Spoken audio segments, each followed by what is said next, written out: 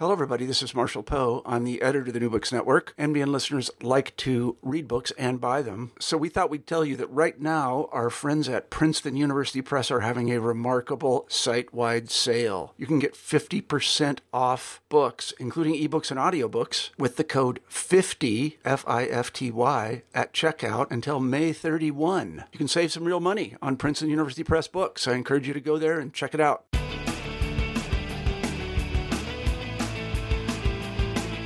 Hello, everybody, and welcome back to New Books in Sports, a podcast channel of the New Books Network.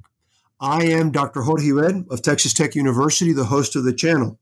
Today, we are talking with Wade Davies about his new books, Native Hoops, The Rise of American Indian Basketball, 1895 to 1970.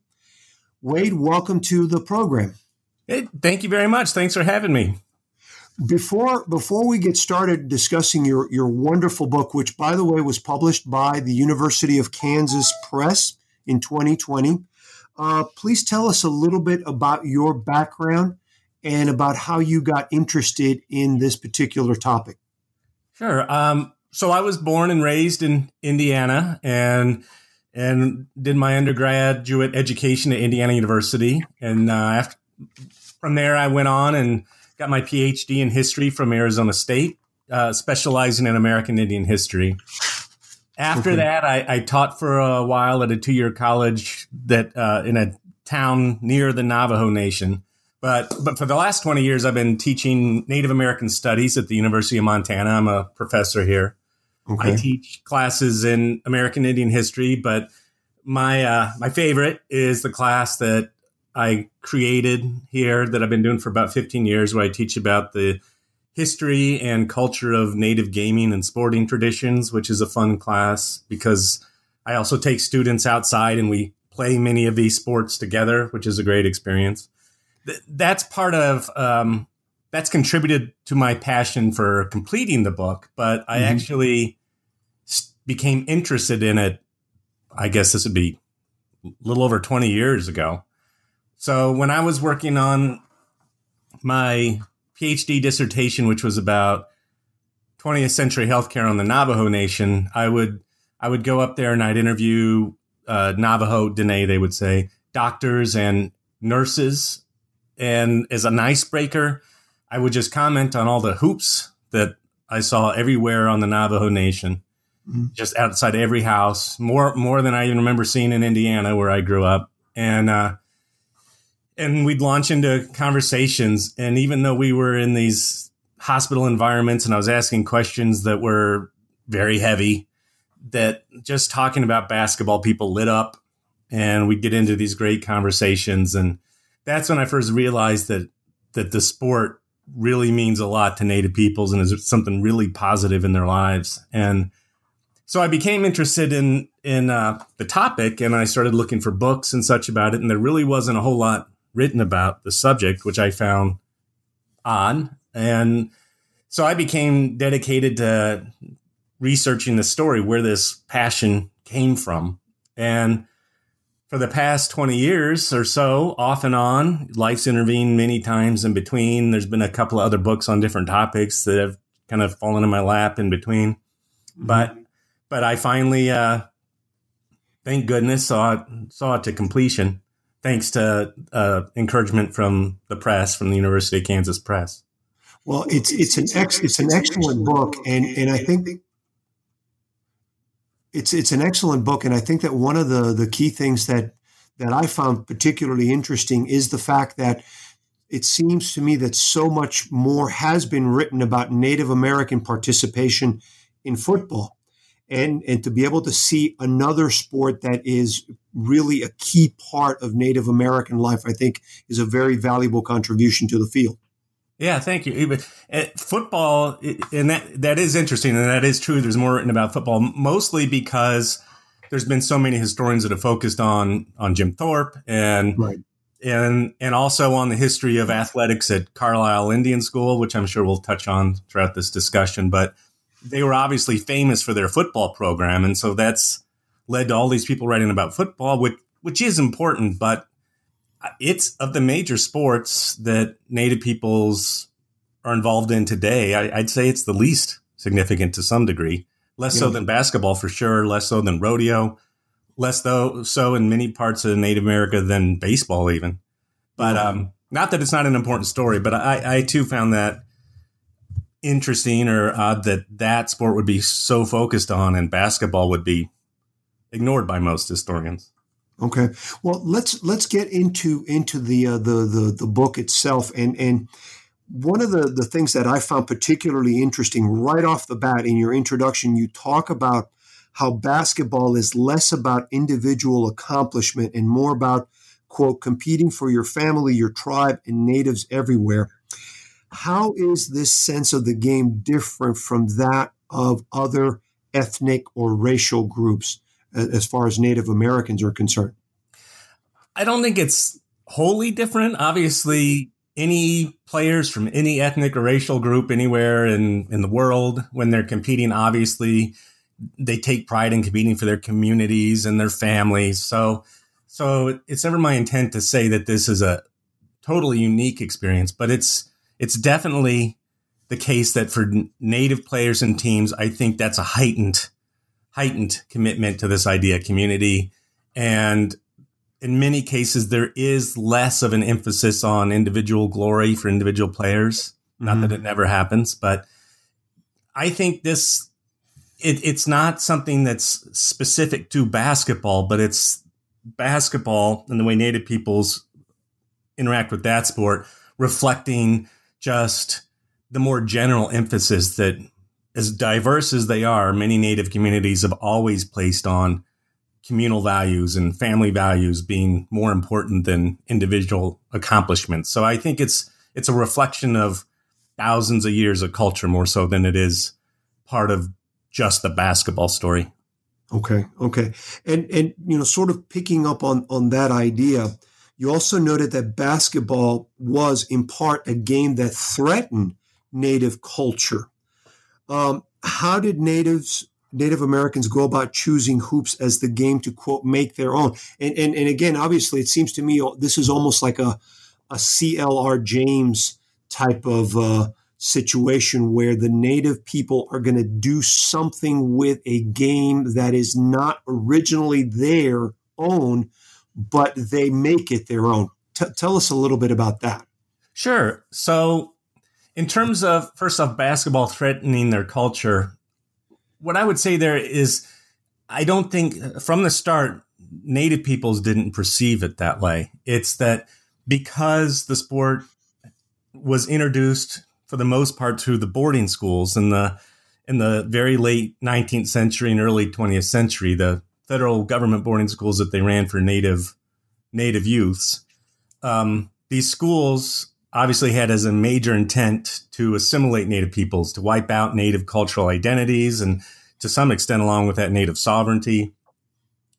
And basketball was plied by many of the school officials, the superintendents, along with other sports, football, baseball, as a way to introduce not only American culture to Native peoples and American or non-Native American sports, but also to teach good behavior as the schools defined it, to promote discipline as the schools defined it. And in that sense, it was a threat because it was part of this larger scheme that was certainly a threat, the boarding schools.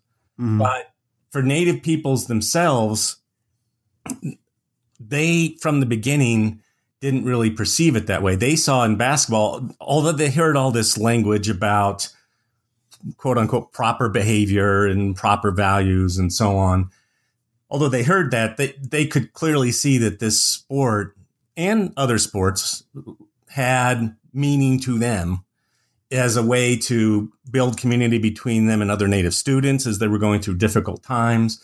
But they also saw that these team sports that were being introduced by outsiders paralleled a lot of their indigenous sports, like lacrosse, for example, or shinny, or some of the other sports that Native peoples played, and that they emphasized a lot of the same skills, they had the same kind of communal dynamic between players. And also the schools, as I talk about in the book, were never they weren't well funded, and their athletic programs, for the most part, were oftentimes managed by Native coaches, and the school superintendents didn't micromanage most of them. Football is somewhat of an exception at some of the big schools. And so, although it was meant to pose a threat to their culture, kind of the key to this story is that Native peoples never saw it that way, or they understood that they could mitigate that threat very easily and do what they want with it. Right. Another thing I want to add here really quickly is, and I talk about this somewhat, is although it was clearly a new sport when it was introduced to natives, they never, when they met it, encountered it in Carlisle boarding school in 1895 in Pennsylvania, they'd never heard of a sport called basketball. Nobody had before that, really. And they'd never seen a sport played by those exact rules.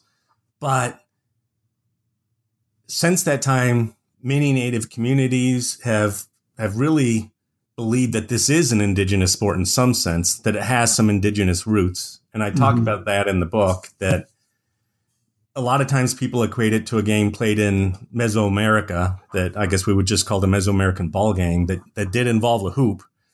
But in my research, I found that James Naismith, who invented the sport of basketball and wrote the original rules, likely didn't know anything about that sport, but he did admittedly draw from lacrosse for part of his inspiration. So there is an indigenous root through lacrosse in basketball. In other words, to sum this up, I would say Native peoples then and now don't normally regard this as an alien sport that was either forced on them, and nor do they regard it as a white man's sport to begin with, interestingly enough. Okay. Now, it's not just the sport itself, but it is also the way that the Native Americans play the game. One of the things that I found particularly fascinating, because, I grew up watching, the era of the big man in the NBA and in college basketball, and now things have sort of moved out to the perimeter, and you have a much faster game. And one of the points that you make in the book is that the native version of the game is much more up tempo than how it was played by whites at especially early on. Why was this so, and how did the natives version of the game compare to, say, how it was played by African Americans or other groups? Yeah, so probably, although there's still a pronounced difference today when you watch Native high school teams, public school teams play compared to most of their opponents, but the contrast was probably more pronounced early in the 20th century and through mid-century. So initially, some outside observers, reporters referred to what they were seeing Native peoples do as just Indian basketball. In more recent times, people use the term res ball, which are related. And definitely the central element of that is it being up tempo. So foot speed, especially fast breaking styles of play, has almost always been part of the native game. Of course, not all native teams played the same way, but there is this distinct style. Beyond the foot speed, though, there was this perimeter shooting, long distance shooting, which goes back for native teams to the earlier part of the 20th century. There is the fact that early on they were noted for being more agile, being expert dribblers, for doing things with the ball that would now be commonplace, but in the 1920s seemed pretty extraordinary. Mm-hmm. And definitely the teamwork. Early on through the 20th century, native teams were often noted for how quickly they passed the ball, how well they worked with each other as a unit without doing a lot of talking on the court. That's something that's still true in a lot of cases. Mm-hmm. So where that came from and how that compares to other styles. So the first part of that question first, where it came from. So it's impossible to say for sure, but from everything I've seen, and noting that this style appeared with native teams in boarding schools all over the country very within a very short window of time, says to me that it wasn't so much taught by one person, originated by one team. It's something that kind of, in part, grew organically out of the things that many Native communities have in common. And one of those things is the running tradition. That runners, distance runners, more so than sprinters, but also sprinters to some extent, have always been emphasized in many Native communities on the plains and the Southwest and other parts of the continent as well. I mean, to this day, a lot of kids, especially in the Southwest, Navajo kids or Hopi kids or so on, will still wake up in the morning and run every morning as part of their traditional life, as expressing part of their as their identity and their family identities. So running for necessity, running as tradition, running as culture was always part of Native life. And so it was somewhat natural that these teams in the early 1900s would express that tradition through the sport. They did through football as well, by the way. So that's part of it. Also that they had this long tradition of team sports that demanded speed and agility, like lacrosse. And although some of those traditions were threatened and fading by the early 20th century, there were many of the Native students that were still connected into that life and would have taught some of those skills to their teammates. So part of it is those community traditions, and also with teamwork. Part of that relates to that idea of community values and communal values. But the other half of it is, I think, the boarding schools themselves, which were in many ways threatening, obviously, to Native cultures, to the health and well-being of their students. They're remembered traumatically by many Native communities to this day. But when it came to sports, that was an area where Native peoples, I argue, had more freedom than they found in other aspects of school life. And as part of that freedom, they spent a lot of time playing basketball and other sports, even when they weren't being observed or compelled to by school staff. And they spent so much time together in this boarded environment and clung so tightly to some of these sports as a positive aspect of their lives that they honed these traditions they had and improved upon them and became faster, became more skilled at playing. And so they could play in a way that a lot of their non-Native opponents couldn't match and develop this style. So over time, now, I don't argue that they exclusively did so. So other studies people have written about African-American teams in Chicago, Asian-American playground teams in San Francisco, Ignacio Garcia's book about Mexican-American teams in Texas. They find a lot of similar things early on with how these other non-white, non-Jewish teams played in terms of the up-tempo game and the more pronounced agility in playing. So it's not a unique experience with Native peoples, although I think their style in certain ways is unique. But why there'd be these similarities is not something I've researched really deeply, but I have a few ideas. One possibility is that many of those authors talk about those groups also feeling a sense of empowerment through playing basketball in societies where they were facing prejudice and so on, that being able to play this sport on an even playing ground and being able to score victories gave them a sense of empowerment and exuberance. And I wonder if that contributes to playing style in an emotional, mental sense. But also, one thing I think might be involved is officiating. And Native teams to this day, but especially in the 20th century, commonly complained about white officials who were biased against them and would blow the whistle very freely against them, but wouldn't call fouls on white teams. And so I wonder if also some of this shooting from the outside and agility is, with many of these groups, a way to avoid that kind of contact that would lead to biased officiating against them. That's just a theory. I don't. Well, let me ask you this then, because if these Native teams are playing this style of game, And when they go outside, and I know that you have a specific chapter where you talk about these teams going out and playing outside of these boarding schools and sometimes playing against, white teams.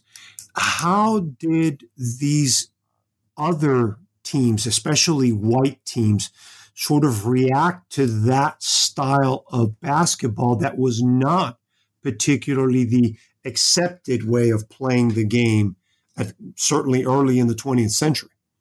Well, so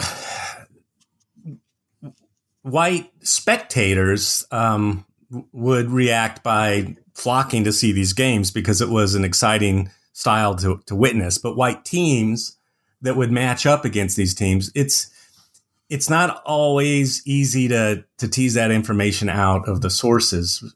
I studied, for instance, foul rates and so on, and found that there wasn't anything glaring there. But one thing is some white teams clearly responded with force.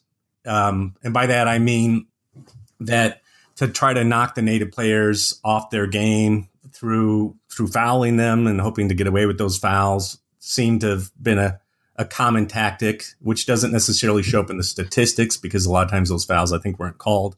Mm-hmm. So that was one response. Another response was that although the native style was often very effective and was exhilarating to watch, white teams would tend to try to beat them with their more methodical game. And if the native teams they were playing against weren't particularly strong shooters, for instance, then that more methodical game often prevailed. So there were ways short of dirty play to defeat that system.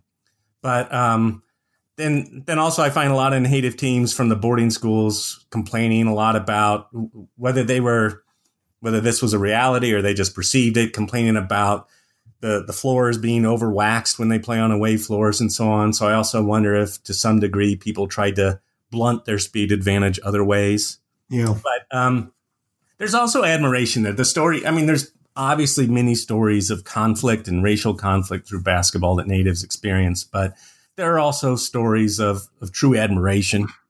And I do think some of the teams that commonly play native teams had a generally mostly positive relationship and probably admired the style. And in some cases, some of these teams actually tried to mimic it, usually unsuccessfully. So it was a mixed bag in their response. Okay. Now, in chapter 2, you talk about how Haskell becomes the cradle of Native American basketball. Why and how did this happen in that particular institution?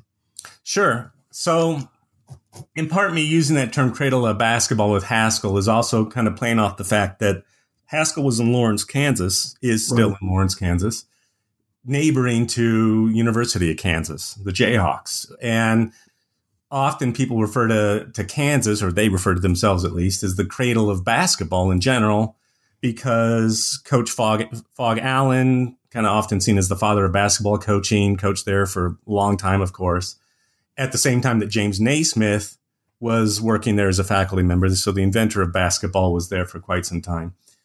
But it's not just because that association is there. It's that Haskell truly was, I would argue, the cradle of native basketball because of all the boarding schools, or Indian schools as they called them, that the federal government ran.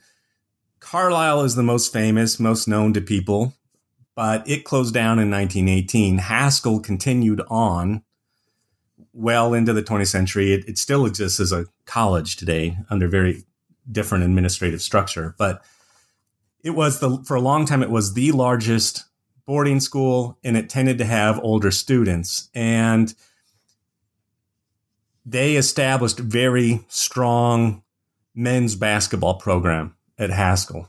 And so if you were a native student, in most Indian schools, students were being taken there against their will, sometimes literally dragged there, or their parents being compelled to send students. And this is obviously a big part of the story of the boarding schools and the tragedy of them. Mm-hmm. But Haskell, for these older students, you had some of the elite athletes in Indian country would actually apply to go there. It was seen as a premier program in basketball.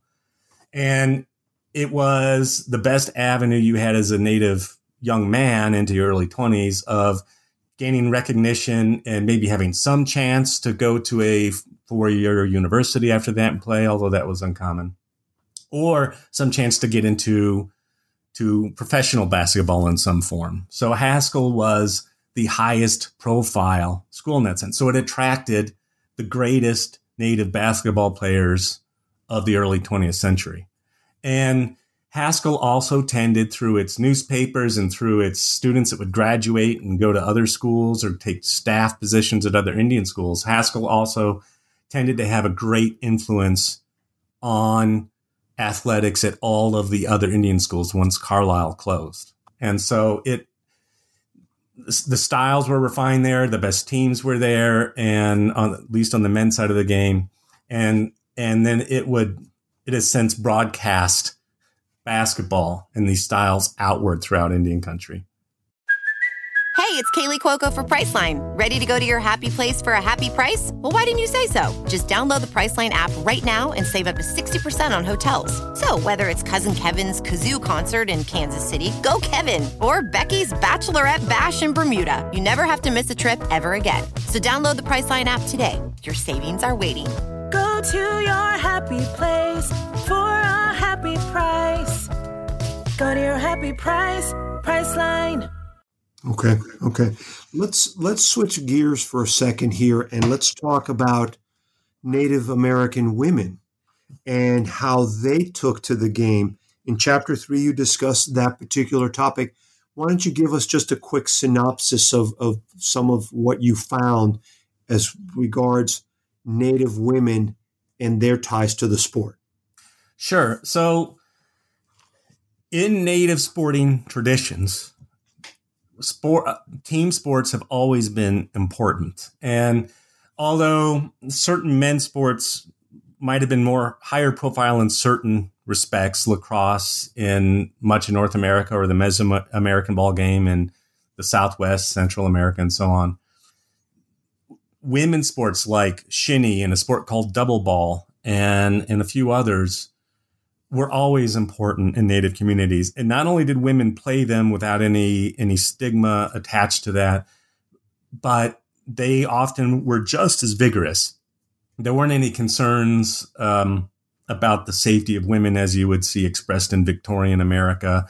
Mm-hmm. There wasn't any concern that it was somehow women invading a masculine sphere like there would be in American culture in the late 19th, early 20th century. So women freely played. And when they got to the Indian schools, to the boarding schools, though, they confronted this idea that team sports were masculine and that they could even endanger a woman's safety, could endanger her reproductive ability to have children, that it was somehow unseemly or unfeminine for them to play sports. And so many sports in the Indian schools were closed to them. They couldn't play football. Obviously, baseball, women could play in some schools, but usually only as an intramural. Track to a limited extent, and then tennis to a limited extent, although it never really caught on. Basketball was the exception. So basketball, because women like Senda Berenson and others had written women's rules early on and promoted it in these modified forms as a feminine game early on, the superintendents that ran many of these schools did accept basketball as a varsity sport for girls and young women. Mm. And so it was the one sport they had where they could express their athleticism. The boys and young men had football, baseball, basketball, other sports as well. Thorpe, for instance, played all of them. But the women only had this one. And so to get that joy of competition, to get the privileges that many athletes enjoyed in these schools, in contrast to their classmates, this was their sport. And combined with that was the fact that early on in the early 20th centuries, there were just some exemplary Native women's teams. The most famous of all being the team that played for Fort Shaw in Montana. Right. That went on to play at the World's Fair in St. Louis in 1904 and won a championship there. So young Native girls in these schools and young Native women in these schools also had these early role models. And And so for women, basketball in these schools was a godsend, more so than for the men early on. For the boys and men early on, it was a great game, but it wasn't necessarily favored more than football or baseball. But the fact that you have half the school population that didn't have access to those meant that basketball had a reach like no other. Okay. And we've touched on this already, but I want maybe to flesh it out just a little bit more. Did your research demonstrate that these Native American players played more, quote, for their institutions or more for each other? In other words, was the fact that they had access to this sport that gave them certain, provided them with certain privileges, was that more important to them individually, or was it the fact that our institution was out there winning against other Native American institutions and in many cases against white schools? So how I'd answer that is that there were some players in the Indian schools that, looking back on their experiences, that the love they had for basketball and their competitive spirit that they expressed for basketball as they were a student reflected in part that they did have an emotional attachment and some pride in the institution. There were some students like that, like Buck Cheadle, a Chickasaw player who played for Chilocco, talked about later on that he loved basketball and he loved Chilocco and what it had done for him. But that's the minority, I'd have to say. Mm-hmm. For most people in Indian country, for most Native families to this day, they look back on the boarding schools as a traumatic experience. And there's very little, if anything, positive that they would say about these places as institutions. Yet many of those same people talk about playing sports for these schools in very positive ways. Well, not playing sports for those schools, but playing sports at those schools. They speak about in very positive ways. And so that leads me to the conclusion that for the most part, they weren't playing for the institution. There were some examples, like with the Haskell and Carlisle men during the early 20th century when they were playing each other, where there were institutional rivalries, Haskell versus Carlisle. And so the name of the school was part of that glory, although still I don't know that means they were playing for their institution, really. They were playing for pride within an Indian country, I think more so. But for the most part, I think Native teams and players were playing for each other as team members, as any teams would. They were playing for their fellow students who they were going through this difficult experience together, and it's only by being together that they got through this experience. And so basketball was a way to express that. Their pride in each other was a big part of it.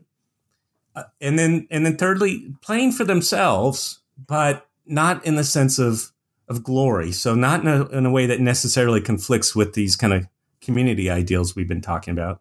Mm-hmm. But although there were some, I'm sure that individual status mattered to them. But many times they were playing kind of as you suggested here, they were playing for the privileges that came with that being a basketball player meant they could eat better. The athletes were fed better in these schools and they could travel. They could travel. They could, one reason you would play basketball and love playing basketball, not in spite of the fact that you dislike the schools, but because you dislike the schools, is it would get you literally out of the school. Right. So especially guys like Jim Thorpe, if you were playing all the varsity sports, they spent a good portion of their lives, their year outside of the schools, whereas non-athletes rarely were getting out. So also to escape discipline in many cases, although there were strict disciplinary codes for the athletes, same kind of thing that you might argue with any school anywhere. There were strong suspicions that the athletes could get away with things that other students couldn't. And at schools where corporal punishment was common, where some of these schools actually had jail cells for students as a form of discipline, to be able to play basketball, get out of the school, and to avoid some of that discipline was huge. So there were many reasons they were playing. Institutional pride, from everything I've seen, was the least of those. Okay. Now, we've already talked a little bit about the institutions teams going and playing in the world outside. You also, a little bit later on in the book, in chapter 9, you talked about the institutional teams going out and playing the world outside in chapter 5. A little later on in chapter 9, you talk about Native American barnstormers. My sense was that the experiences of these two types of teams were different. What can you tell us about how white audiences, for example, perceived the Native American barnstorming teams versus how they perceived the Native American institutional teams? Sure. So, in a sense, yes, the barnstorming teams was a very different experience, but they're also fundamentally linked to the boarding school teams, and in the perceptions of the American public, they were as well. So first off, in that style of play that we've talked about, the barnstorming teams were primarily composed of students who had left the boarding schools, whether they had graduated or just otherwise left the boarding schools, that then take up, sometimes on the amateur level, but oftentimes on the professional level, at least to some extent, they kept playing basketball after they left. And they kept playing that same style that they had developed in the boarding schools. And so fans, white spectators, would come out to see either kind of team with similar enthusiasm because first off, they expected to see that same style. But something else that's in common is these teams where there was heavy stereotyping and racially based hyping that newspapers would do to promote whether it was the boarding school teams or these barnstormers. And they'd use this frontier rhetoric, a lot of offensive cartoons and language presenting Native peoples as warriors invading white communities and so on. And that was really played up, probably more so with the barnstormers, but it was played up with both. So white fans wanted to see either type of team, both because they really, truly admired the way these Native teams played, and they continued that style into the barnstorming ranks, but also because the same style of advertising was used, the same kind of novelty idea, the same kind of novelty advertising that was used often in advertising other non-white teams as well.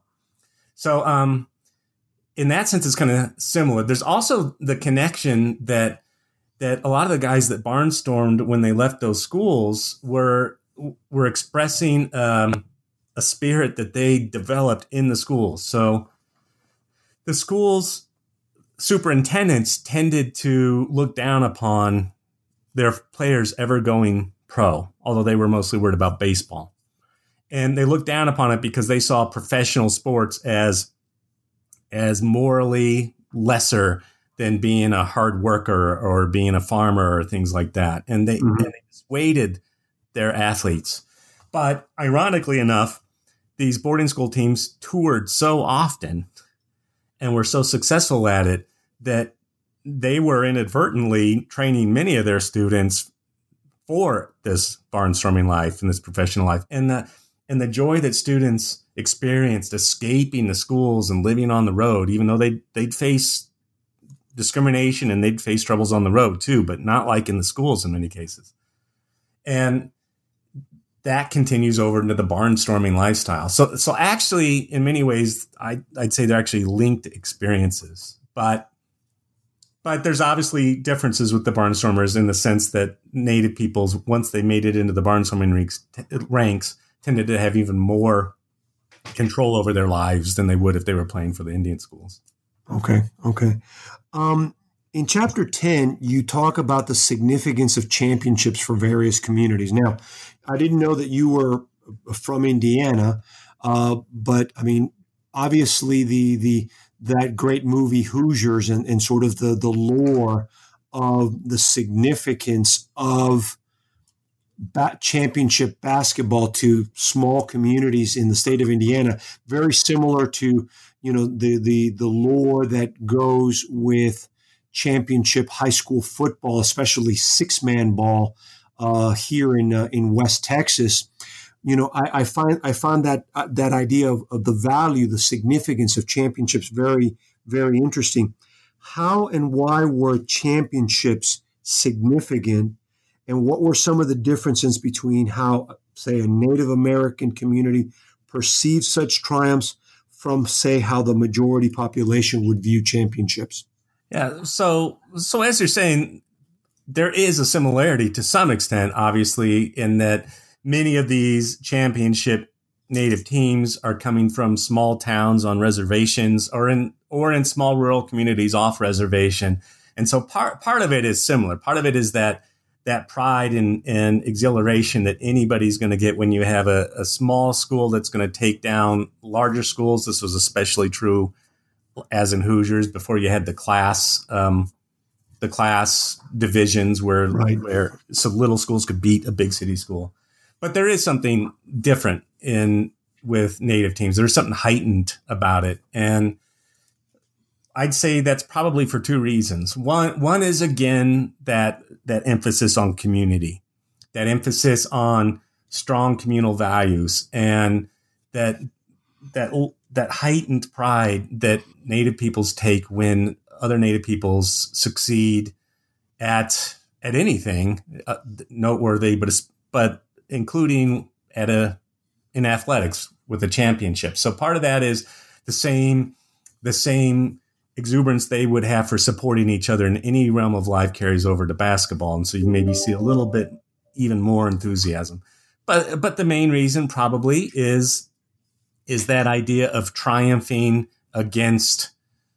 within a society that in many ways has been against them. So in the midst of a history of assaults on their lands and cultures, ongoing threats to their sovereignty, the ongoing racial bigotry that people confront, to have this realm of life, this area of life where you can compete, in spite of maybe some biased officials here and there, you can nonetheless compete on an even playing field and prevail. That means that much more. It's that much sweeter, I think.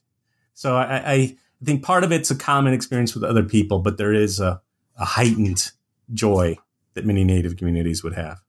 Okay.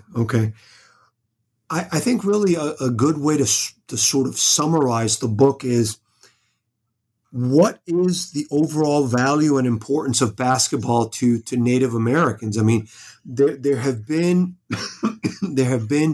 I know recent books, recent documentaries that sort of look at the significance of the sport to communities in a lot of different places. How significant is it? How and why is it different from the value importance placed on the game by other groups? Yeah. So for one thing that's important to say is that I think without a doubt, except in certain Western families and communities here and there where rodeo is very big in Indian country, there's no sport that comes even close to basketball in Native communities in terms of its significance, in terms of how many people follow, how many people play the sport. There are some parts of the Southeast and certain other Native communities where baseball is still a big deal. But basketball is clearly, it's a phenomenon. It's not just the most popular sport. It's one of those things that I think of along with powwow and other things that's just a unifying force in Indian country. That's just a huge source of pride for families, for tribes, and for Native peoples in general. And state tournaments, high school tournaments, and so on, that's obvious for anybody to see. Driving across any reservation, as I've mentioned before, and all the hoops you see of all variety out of every house, it's huge. And more so than I think it is in almost any other community. It's rivaled in Indiana, where I grew up, or of course for many groups and cities, it's rivaled. But so why that is again, going back to that legacy of the Indian schools, and that this sport meant a lot to people in very troubled times. As I talk about in the book, even after the boarding schools, basketball continued to be something that Native peoples had positive to carry with them through difficult times, economic difficulties on the reservations, in warfare for the very large percentage of Native men that served in World War I and World War II. Basketball was something, again, that provided some comfort behind the lines while they were doing that. During the Depression, all the teams that sprung up through certain New Deal programs on reservations, again, basketball was something that had a deeper meaning beyond just being entertainment or being a way for individual athletes to establish themselves. And also that connection that people have continued to see between basketball and their indigenous sporting traditions, mm-hmm. and that sense that it belongs to them, in maybe more so even than some other sports that they might love, like football. So there are some things about it that's, I think, unique to the Native experience, and a big part of that, the two big parts of that, I would say, are the boarding school experience. A lot of these other groups that love basketball also drew strength from it in difficult times, but boarding schools is its own type of experience, and that sense of that the sport has links to their ancestors and their traditional sports. I think that adds an element in Indian country beyond what you see in other places. Okay. I've got two more questions that I wanted to ask you. And really the first one is, I mean, obviously we've only scratched the surface of what you have researched in this work. Is there any specific topic that you wanted to discuss that we haven't covered? I don't think there's any topics that we haven't covered that I think we necessarily need to, but there's a couple things I would say. One is in terms of what's most excited me about this project, and another question of what I'm still most excited about doing moving forward. One of those is being able to tell the stories, especially with the Barnstormers, but with many of these players and teams in the boarding schools as well. Stories of these remarkable athletes and teams that nobody knows anything about. And even Thorpe, who everybody knows who Jim Thorpe is, and he's been written about as extensively as almost any athlete in American history. But the fact that he had this basketball team, this barnstorming team that he ran, that his own family didn't know about, that his biographers until recently didn't know about. Mm-hmm. To be able to illuminate that part of his story, but more importantly, to be able to tell the story of people like Spec Blacksmith of the Sioux Travelers, or Tony Wap, a great Sock and Fox and Potawatomi player, Clyde James, a Modoc player, Rose Hill, Lumbee. These players who were fantastic players and were recognized as such in their day, and that nobody knows their story. To be able to write about them and share those stories with their families quite often, who also shared those stories with me, that really meant more to me than I think anything else. And moving forward, particularly those Barnstormers, I just think there's so many stories that I want to tell about them that I think are just fascinating. That whole era of barnstorming basketball, with the exception of the Harlem Globetrotters, is I think not told in much detail, and it's so rich.